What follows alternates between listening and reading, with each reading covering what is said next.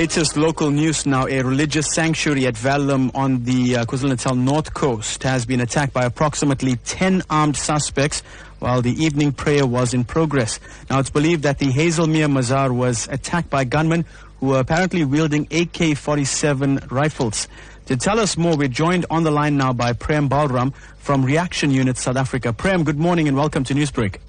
Good morning. Can you discuss the circumstances surrounding this incident? Well, members of Reaction Unit South Africa were called out at 1955 to the Hazelmere Mazar, that's approximately 5 kilometers from Verulam Central. On arrival at the scene, we were informed by approximately 10 worshippers that 9 to 10 gunmen had forced away into the Mazar and robbed them at gunpoint. Several victims were also assaulted. A house was ransacked that was adjoined to the Mazar, and the suspects then fled in a white Bantam bakkie. According to several victims, the gunmen were carrying AK47's and 9mm pistols.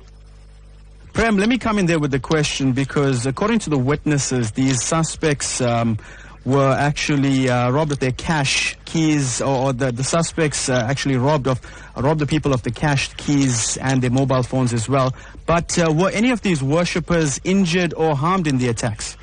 Well, there were no serious injuries, but they were assaulted with the butt of a gun. Firstly, a 14-year-old boy had a firearm stuffed into his mouth while his father was forced to open the gates and doors leading into the mosque. A second male was also assaulted with the butt of a gun and was forced to open a residential block that is attached to the mosque.